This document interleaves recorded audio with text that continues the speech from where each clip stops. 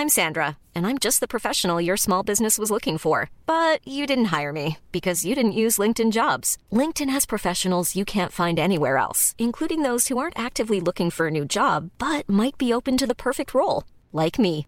In a given month, over 70% of LinkedIn users don't visit other leading job sites. So if you're not looking on LinkedIn, you'll miss out on great candidates like Sandra. Start hiring professionals like a professional. Post your free job on linkedin.com/people today. You're listening to Text Message, the UK-focused technology podcast with me, a baking hot Nate Langson. And me, Ian Morris.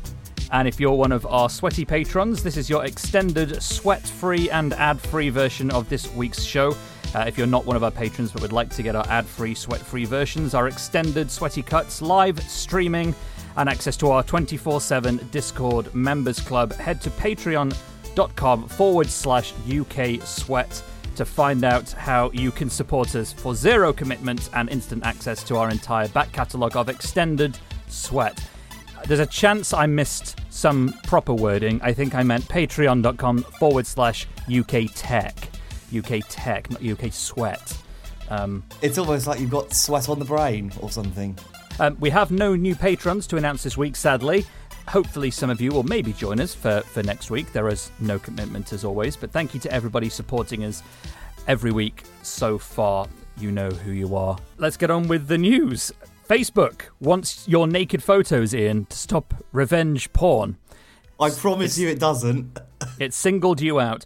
No, Facebook is asking British users to send naked photos of themselves to the social network to try stopping revenge porn, the BBC wrote this week. Now, I should clarify, it's not specifically asking for Ian Morris's naked photos to stop all revenge porn.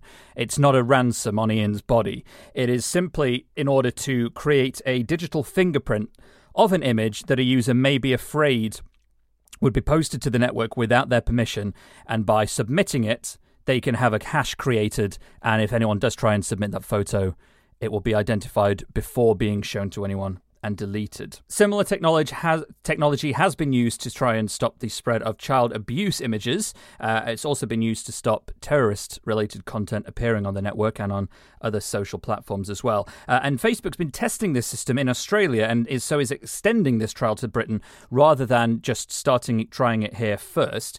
But it hasn't actually revealed how well it went in Australia, but we're assuming at least it didn't go badly enough to not try it in other countries. Facebook's global head of safety told the BBC that photos will only be seen by, quote, a very small group of about 5 specially trained reviewers. And this is where we get to the key point. Why does this need to be human? I get why this exists. I don't think it's a terrible idea if you are somebody who think someone might try and submit naked photos of you online. But why does it need to be a human that reviews this? If it's just creating an automated hash, I don't understand, although I do have one theory, why this can't just be automated. And secondly, and an even bigger question, Facebook says it's not going to store these photos. But do we trust Facebook to not store these photos? I get that's the claim, but we've seen time and time again where stuff we thought was deleted hasn't been deleted, and I'm just not sure that this is the right time and the right approach. But Ian, your thoughts? Well, I mean, exactly similar to you. I don't understand why Facebook couldn't create a tool that people download and into which they put their photo, and then they're able to upload the hash rather than any of the actual information. Because Facebook could build a proprietary app, I'm sure, that would enable them to get the information it needs and then prevent people from sharing photos. But I have a feeling that the problem here is that really people are not going to... They're not going to have taken their photos themselves in a lot of cases, presumably. They're going to be ex-partners or things like that who have taken the photo and have kept the photo. So they may not have the original, if that makes sense. Does that not cause problems, do you think? It may do. I mean, this is where machine learning should really come in. And you could, if you're able to submit a photograph that is similar to one you're wanting to be blocked, then it could be possible for an AI to be trained. But you need more than one photo to do that. Well, and then they would have to store the photos, presumably, at least for a period of time. They'd have to store a hash, yeah. I mean, Richard points out in the chat room that they can't not store them. If you post them, they can't just hold them in RAM the whole time. I mean, I wonder whether they... Well, they could for a bit, but, yes, I take the point. I mean, they've got to traverse networks, haven't they? And during that time, they're going to be stored. Now, there's a couple of other questions to address here. One of them, Dawson in the chat room has asked, how does the hash work if the photo is manipulated? Well, often it doesn't. Yes. Depending on the severity of the modification. And we've seen this as a way of criminals getting around anti-terrorism and anti-child abuse filters by manipulating pictures. And also, we just have to remember YouTube videos, many of which are, copyrighted material that have been uploaded, and people use all sorts of tricks to make that possible, like they flip it over, or they change a few pixels, or they crop it, or anything like that. There are lots of things you can do that would change the hash. Now, a lot of them are detectable these days, but even so, it's a very flawed idea. I can't see people being prepared to upload their own nude photos. It's just weird. There are a couple of other things here in that. To answer the question about the humans, now my first thought was the reason why it needs to have a human to detect this is because there's a possibility of a different type of abuse, which is if you're trying to prevent the publication of any sort of photo or advert, you could upload something to a machine and say, this is a picture that I do not want to appear online. And perhaps without a human present to determine whether it's a sexual image or not, it may inadvertently apply a false positive to an otherwise innocuous image. Yes. And thereby being, allow the site to be complicit in some kind of censorship. Yeah, I mean, but I think you could probably work around that. Yes, because the Facebook already has systems to detect naked bodies. It has that to prevent pictures, whether it's sexual or not, appearing on the website. Facebook can detect the image of breasts and other sexual areas, and it can do that already. So it feels to me like there would at least be a possibility for it to be uploaded to a machine and then run through a nudity filter, if you like, and then as long as it matches, as long as the system says that there is nudity in the content, then maybe that could be used. I mean, I say you could develop an app, and it'd be a smartphone app or a desktop app, and then that would also have the detection for a nakedness. So what I would suggest would be that it would all be done locally. Nothing would be uploaded apart from the hash at the end. But local checking, which they could update constantly, like of antivirus definition, and then you just do it on whatever thing, and then nothing leaves your computer. You'd have to still trust that they wouldn't upload anything, but that's an easier ask, I think, than asking people to just trust that someone at Facebook won't whack one out over your naked pictures. And I think that this is something that would make me less uncomfortable if it wasn't Facebook doing it. You know, if it was a third-party system, you look at the Internet Watch Foundation that does a lot of policing for child abuse imagery, you could essentially outsource the same hashing procedure to a company not directly affiliated with Facebook, thereby also allowing those same pictures not to appear on pornography websites or non-Facebook properties. And I think you could do a whole database, couldn't you, of like you say, it would be like that child sex abuse images thing where it's possible for everyone to sort of cooperate and make it so that you can't share those images. And it could also that way allow for auditing on security procedure and things like that, which is harder to do for a company as large and weirdly antisocial as Facebook in terms of your ability to speak to a human being. And also, I wonder why it is exactly that there isn't already... I mean, you're not allowed to post nudity on Facebook anyway, are you? No. So but that's not the same, because this is... It only takes images to be online for a few minutes, potentially, for it to leak out. Yes, but if they get better at doing that, I mean, I've seen it happen. I watched. I can't remember what the reason for it was, but someone posted a bunch of photos automatically to Facebook, and a bunch of them were like nude sex shots. It wasn't someone I know. It was just, and then that leaked virally, and you have to kind of feel sorry for them, but at the same time, you have to kind of think, well, be careful, for the love of God. What are you doing?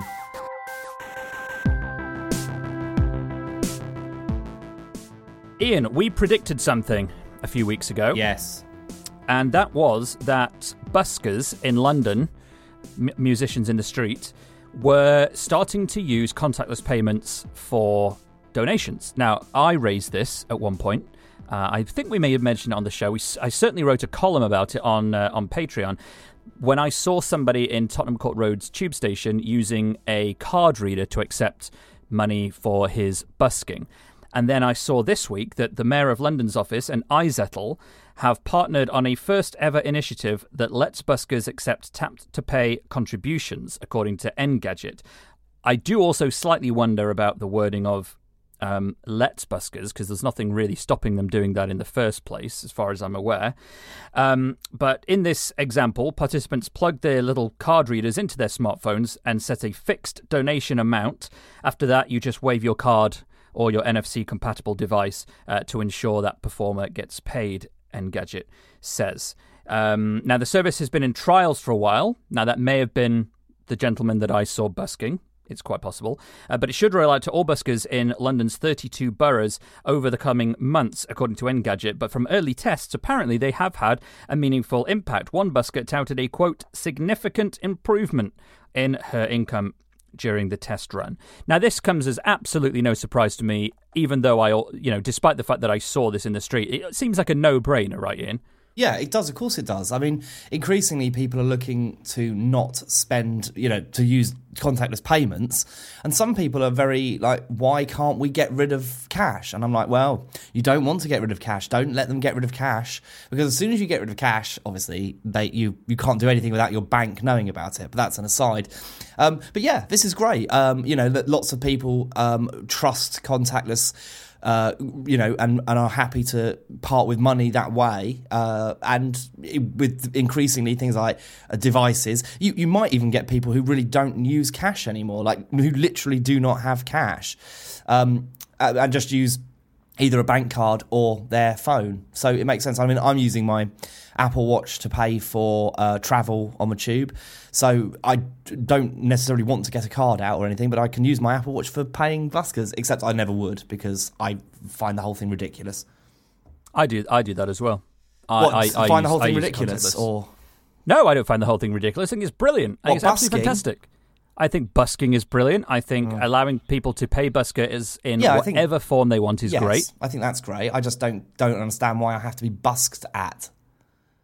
You are such a killjoy, aren't you? I want to just divert into something that I covered in my Patreon column, because when I was writing this column, it was prompted by seeing a busker on the tube using contactless, and it reminded me of a couple of things. The first thing it reminded me of was there was a woman I used to know who did a lot of digital design work, and she was talking to somebody who worked for the magazine The Big Issue, which, for those of you who don't know, is the magazine created for street vendors, homeless street vendors, to sell to make some money. And she told me that they were working on a digital version, an iPad initiative, essentially. And I thought, well, that's incredibly awful. Like, surely that's going to take money away from the homeless. Why on earth would you want to launch something that directly competes with the very people you're trying to help? It turned out that what they were actually doing is allowing the buskers, sorry, not the buskers, the homeless vendors, to sell a digital code for that particular issue that you could then redeem on your iPad. So the actual transaction was still the same. But I don't know, maybe they should be accepting contactless. Maybe that would be something that could help. But then on the other side of the argument, and again, this was in the Patreon column, it was a couple of years ago, I was on South Bank just ahead of Christmas, and South Bank's part of London has lots of nice craft shops and stalls and food markets and things a lot of the times of the year, but certainly just ahead of Christmas. And I was wanted to buy this item. It was like a hand-painted candle thing for my mum, and I didn't have enough cash with me, so I asked him, the seller, will you take a card? And he said, what, a credit card? And I said, yeah. And he says, no, I don't take credit cards, it's a market. I was like, well, yeah, it is, but it's also 2016. There's loads of people using these down here. And he got really funny with me. He says, it's cash only. It's a market stall, mate. It's a market stall. And it really wound me up. Yeah, because he didn't want to pay any tax, did he? Well, probably not. But to me, that part of the problem is the defense that it's a market, therefore it's only cash. Well, no, that's not true. at all, is it? It's a market in 2016. Therefore, maybe be flexible with the people that don't carry a lot of cash with them, or if they've run out of cash, may want to pay with something else. Well, these people will get left behind. I mean, that is inevitable. If you're offering normal services, then you should take cards. Where I'm very, very keen for us not to go down the route of is getting rid of cash entirely, because it's a terrible idea. Any thoughts you have on this, do let us know. hello@techpodcast.uk. Have you spotted a busker? Maybe you'd like to go and ask them how much money they make from it compared to cash only, and let us know. hello@techpodcast.uk.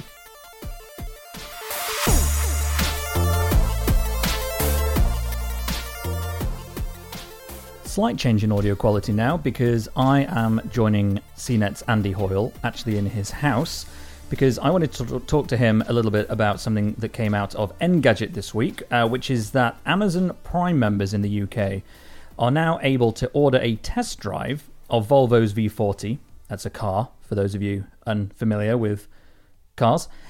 If you live in London, Birmingham, Manchester and Edinburgh in certain weekends in June and July.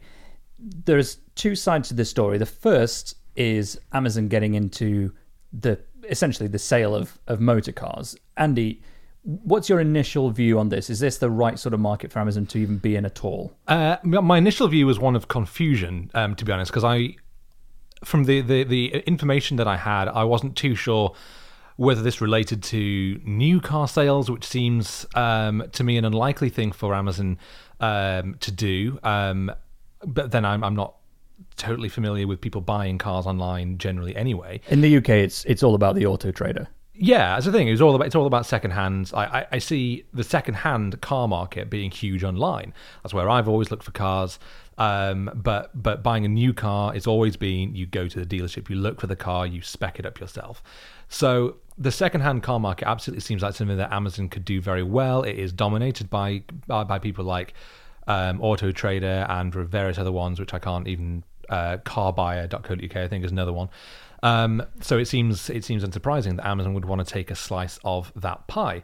And I think this is something that I believe it's trialed already somewhere else. Is that right? Yeah, this is the part of it that I find most interesting, because about a year ago there was a story that I believe we may have actually talked about on the podcast at the time, which was reported that Amazon was planning a move to sell cars in the UK following a trial in Italy. Now, this was according to autoexpress.co.uk in June of last year, and it said that the internet giant is said to be spending huge sums of money building a new online arm for selling cars. According to reports in German media, the new online unit will be based in Luxembourg, but will start its operation in the UK first.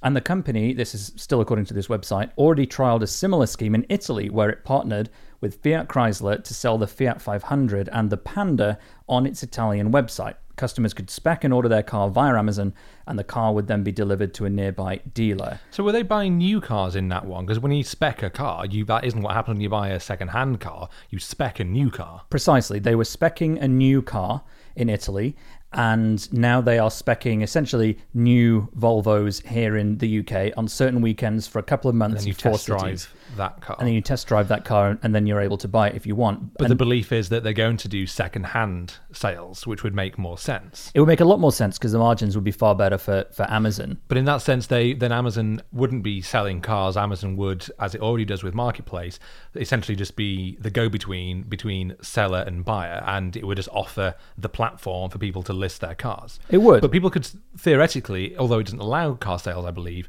that could already be what it could do. It would literally just allow you to put a car on there in the same way as like eBay, as you've always been able to buy and sell cars on eBay. I think part of the issue is that doing it on Amazon, everything has a listing page. So for example, there are certain types of products that a manufacturer actually prohibits people from reselling. Some of them from Microsoft. If you try and list certain Microsoft products on Amazon pre-owned, unless you've got some sort of software, I would presume. No, hardware as well. You can, in some circumstances, you can actually be stopped from doing that. Amazon needs to be able to verify, I think, it needs to be able to offer like trust. So it needs to have some kind of partnership probably with manufacturers or dealerships or insurers perhaps in some form in order to provide the kind of customer first approach that it generally tries to provide across its marketplace. If you've ever sold anything on Amazon Marketplace, if you think that you've been missold something or you want to send something back, it's very much the buyer who is given the benefit of the doubt, not the seller. And that's not the same on eBay. And I think for Amazon to do it with used cars, because you're talking about such high amounts of money potentially, then they need to be probably incredibly confident that they can offer the sort of experience that is similar to their other retail outlets, and maybe starting by doing new cars, test drives, things like that, they can at least start to figure out maybe some pain points or pressure points. Sure. I mean, I struggle because I don't know enough about the actual car buying industry to properly understand this, because to me, sure, buying a used car online makes sense, but buying a new car, it's something that you would want to go to a showroom to do. But maybe that isn't necessarily the case. I'm sure there are figures that would argue against that. But I wonder if maybe if they did sort of develop this catalog and this infrastructure to support these sales, whether there is a way for dealerships, more private dealerships, places like HR Owen, for example, who could still have their cars listed for sale on their own website, but still using Amazon's infrastructure, and therefore Amazon takes a cut of those sales, even though it's going through HR Owen's own website. It could allow for smaller dealerships who don't have the funds to set up a whole online purchasing side to use Amazon's architecture to do that. I think there's another argument to be made as well, that Amazon is in a, I would say, unique position if it did get into this market to offer financing, because cars are very expensive. Amazon has a lot of money. It already offers Amazon branded credit cards, which are underwritten by third-party credit agencies. It stands to reason that Amazon could probably do quite well by saying, you can list your car in here, we'll offer buyers credit, essentially interest included credit, and it will give you both a more trustable platform perhaps, but also one that you can fold into more conventional online shopping outlets, which offers financing as part of that deal, but all the while for a reseller, a second-hand private seller. They're going to need much bigger Amazon storage lockers, aren't they? They are, yeah. I mean, the one benefit is that Amazon Prime, everything comes in a van or a car. At least doing this, you're just delivering it. It just makes me wonder what happens to the person who drops it off. Do they have to go and get the bus? Go and get the train home. Before we recorded, we were chatting about other things this could mean, and one of the things you mentioned was like the car rental market, because I've used various services, everything from companies like Enterprise, Sixt, and Avis, and all those, through to the more social sharing car clubs like Easy Car Club, I think it's called, which is a subsidiary of EasyJet. Is Zipcar one? Zipcar is similar. Zipcar, I think, owns their own fleet, and you just sort of find a car on the street somewhere. Whereas Easy Car Club, and there are other ones, is where people list their own vehicles. So when I go on now and I search for a car and I put in the dates where I need to rent a car, I just look through people's cars. Yeah, and it says who they are, and when I click to rent this car, I just literally go around to their house and pick it up, and either they meet me with the keys, or they have some of them have like a little box on the outside of their house with a PIN code that you put in and get the key from that. It's actually very much like Airbnb in that case. It's exactly Airbnb but for cars. Yeah, if people have a car and they don't use it that often, they can list it on there and they can use it. I mean, the cars do tend to be of a type. I rented a knackered old 206 that turned out the headlights barely worked, so when I was driving back from a wedding at 2 a.m, I could barely see a thing on the road. But I mean, it always depends on money. That cost me 30 quid for a weekend as opposed to 150 if I'd have gone with Enterprise. What was my point? Oh yeah, like, is this something that you think Amazon would be interested? Because I also thought that taxi services, it could be trying to basically muscle in on Uber a little bit. I don't think it would do that, because the reason the Amazon Marketplace system works so well for Amazon is because the margins are so good, because they're not having to keep stock, they're not having to pay anything really to list these products. They're a facilitator, and they provide customer service, they provide listings, and yeah, on some products they may not sell a product directly because somebody chooses to buy it from a third party, but the margins are far better on that. They make more money doing nothing than making some money physically stocking and selling the product. So that's one thing. To do it as a taxi, you would have to have you would have to have licensed drivers. You would probably have to at least lease those cars out to drivers who pay them off or rent them from you. And I think the margins would be smaller, and the competition is already pretty intense. Whereas in the used car market, there's still an element, I think, of, are you getting a dodgy deal on cars? If I was buying a new car, and we bought one a few months ago, we didn't know really the person we bought it off. It was a local dealer, and it was great, and the car's been fantastic. There are services that you can use now to look at the registration plate, and you can see its full history if it's been involved in accidents. And I think it was a small charge, but if you're spending a few grand on a car, it's worth paying that amount. Because remember, our mum, she bought a car. This was 20 years ago now, I think.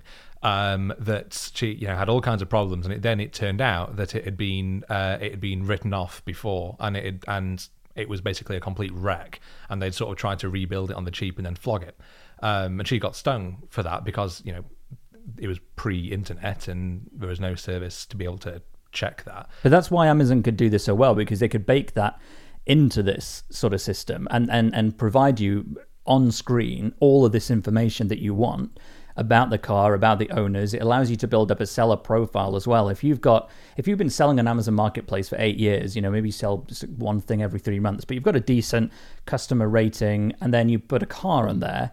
I mean, that's instantly that sort of reputation capital will help make a sale that may be more difficult to do on another service that only sells cars, where you have to go on as a complete stranger with a brand new profile, hoping that someone's going to give you £1,000 for your, beaten up 206 or something.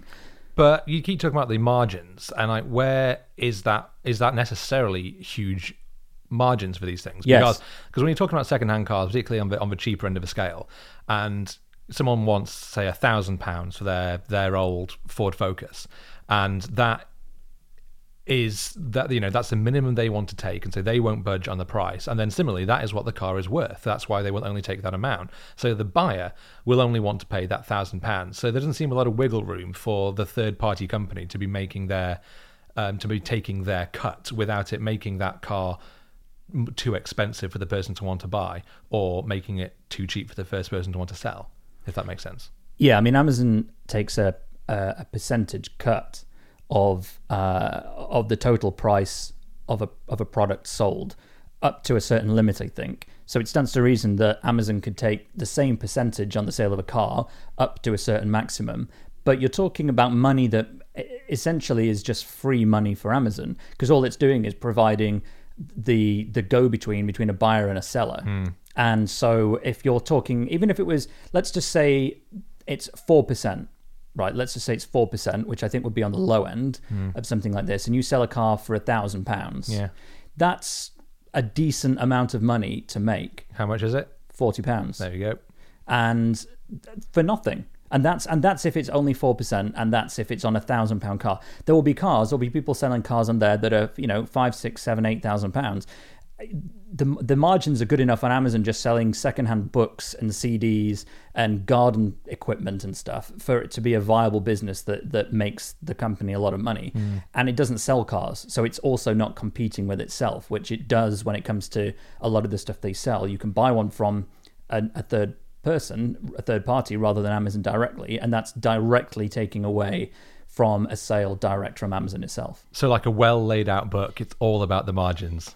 Oh my God. That was you. That was very you, wasn't it? Yeah. And because we sound similar, people will probably just assume that was you. But the only other thing I wonder with this is that the secondhand car market is inherently risky because there are so many variables of what makes that car reliable and whether it's had aftermarket modifications. Like, it's such a difficult business to be in because there's no returns policy that can really be put into place, and there's no what if they didn't drive it? There's no one way to drive a car. There's no one way to do something with a car, and a Ford, one Ford Focus from 2008 is not the same as another Ford Focus from 2008. There are so many different things in play, the past history, and those things are never always cut and dry because every car is being driven by a little old lady to and from the shop. So that has already been something that's a problem for so many websites, and I wonder how Amazon would tackle something like that, because you said yourself it's got great service with money, right? With huge amounts of money. is how they can do that. But then it cuts those margins back. Like, it surely isn't wanting to put all that money into this. Amazon hadn't made a profit for years and years and years. It lost lots and lots and lots of money, all in the favor of basically owning the giant market. Now it does make money, and it's moved into so many other services that generate lots of money. Amazon Prime being one. I mean, for a while, Amazon Prime, there was some arrangement in France where Amazon Prime was technically illegal, but it was cheaper for Amazon to just keep paying fines than to not offer the service. Right. So there's a lot of precedent for some of these loss leader sort of models ultimately turning out to be a very shrewd business move. And I think the model would be very similar for cars. Well, if you have an opinion on anything we have just talked about, then do let us know. hello@techpodcast.uk. But here's the thing that would be really amazing is this Amazon trial is going to be in those 4 cities we mentioned earlier: London, Birmingham, Manchester, I think I said.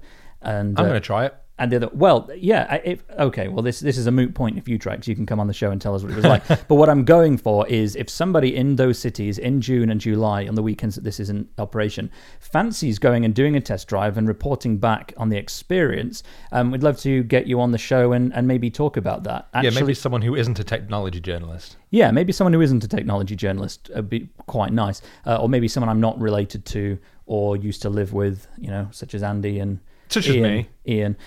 So let us know if you'd be up for doing that. If you plan on doing that, hello@techpodcast.uk. And thank you, of course, to CNET's Andy Hoyle, who I'd given the chance to promote something he's done, but follow him on Battery HQ on Twitter and go and look at his lightning in London photo recently. Which, you can see that. Yeah, that's gonna. I think everyone's seen it already by now. It's gone viral. Yeah, it has. It's fine.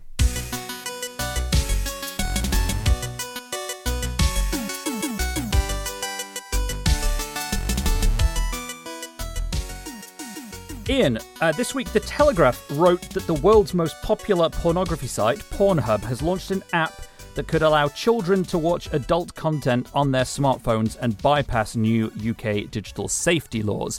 I immediately took issue with both the story and the headline. In fact, the headline was worse than the lead. The headline was, Pornhub will allow children to watch porn on their smartphones and bypass UK laws. 2 problems with that. Number 1, horrible word echo on the word porn. And secondly, it's a bit disingenuous, and here's why. The app lets users connect to a private network on the company's servers. This is still according to the Telegraph's write-up, which changes their online location so they will not need to sign up for age verification to prove they're over 18 years old to comply with the new digital economy bill brought into legislation last year. Now, this is all entirely true, but it's also no different from any other VPN app that lets you mask your physical location to circumvent censorship or internet geoblocks. I've used, and for the record also pay for, AirVPN for many years for a range of reasons, such as to protect my connection when I'm using public Wi-Fi, or to appear at home here in the UK when I'm travelling for work, which I was doing last week in Paris, to prevent a network from throttling my connection even if it thinks I'm using a streaming video service, which happens sometimes on trains. Or to let me use multiplayer games over networks that block necessary connection ports. That was why I initially started using this one back when I was at Wired. But separately, The Verge also reported that Pornhub's VPN service is going to be available across platforms on Mac, Windows, Android, and iOS, but also has a premium option which removes ads, and it offers supposedly faster connections. So on the bottom line, this is just another VPN app. It's not an attempt to let children bypass laws in order to watch porn. So I'm I like the Telegraph a lot, and we use we discuss a lot of their stories, but I think this headline was a little bit unfair. Aren't Pornhub supposed to be the people spearheading this age verification thing anyway? Yeah, I mean they were. It was proposed, I think, that they could be something of a arbiter. It's been delayed anyway, hasn't it? Because of course it has. Because it's such a stupid idea in the first place. It's going to come into power by December, I believe. Is it though? Is it really? Yeah. Oh, I don't want to live on this planet anymore. Moon, right now. Well, I don't like the way this story was written by the Telegraph. I do see the reason. Maybe it shows that, but the bigger picture here really is that it's another company getting into VPNs And I just don't want people thinking that VPNs exist to allow children to watch porn. Because like so many things, it's a tool, isn't it? And you can use it however, with a lot of different intentions. Like you can use a VPN to bypass regional locks so you can watch iPlayer when you're not allowed to. And, you can use it to, disguise your location so you could be a terrorist or whatever. But you do not necessarily, they're not inherently for that, and so people again have to be allowed to do things. It's ridiculous. Otherwise, we might as well shut the whole internet. Any thoughts you have on this story, let us know. hello@techpodcast.uk, or why not tweet us? Why not tweet us? Different intonation there, but the same open-ended question. You can do it at @textmessagepod. Well, that's going to do it for our news and stories this week. We did have a fantastic email from Luke, one of our ambassadors, but we are running so long, and we had a great, lengthy bit of insight from Luke that we're going to move that to next week and just quickly transition into hearing from Sarah Lane over at DTNS about what's been going on in the wider world of tech while I've been exhausted dealing with GDPR. Thanks, Nate. Sarah Lane here from Daily Tech News Show. Busy week on DTNS. Had a special all-Australia roundtable recorded on location. Discussed the future of PlayStation 4 after Sony said the console was entering the final phase of its life cycle. Implications of Comcast outbidding Disney for 21st Century Fox. And what Elon Musk really wants from news. All that and more on DTNS Live every Monday through Friday at 4:30 p.m. Eastern, 2030 UTC. Find out more at dailytechnewsshow.com/live. Thank you, Sarah. And thank you to our patrons supporting us every week. If you're not a patron but would like to get our ad-free versions, our extended cuts, live streaming, access to our Discord club, as well as our special weekly features and outtakes, head to patreon.com/UK Tech and find out how you can support us with zero commitment and instant access to our back catalogue of extended shows, which this week included a pretty lengthy behind-the-scenes segment about GDPR, but stuff that apparently not everybody knows. At least according to at least one person in our chat room this week. We've uncovered some new information. I also talked about some of the other stuff I learned from Christopher Wiley when I met him this week to talk about privacy and regulation. He was the Cambridge Analytica whistleblower, for those of you who have forgotten the name. Of course, we'd like to hear from you. Send any comments to hello@techpodcast.uk. Follow us on Twitter @TextMessagePod.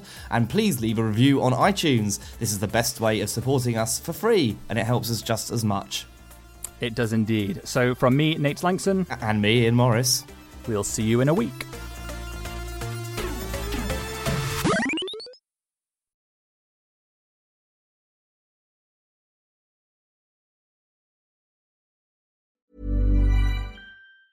Planning for your next trip?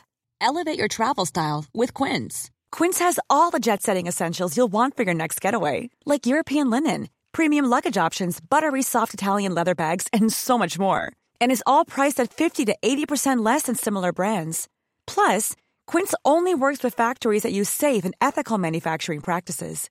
Pack your bags with high-quality essentials you'll be wearing for vacations to come with Quince. Go to quince.com/pack for free shipping and 365-day returns.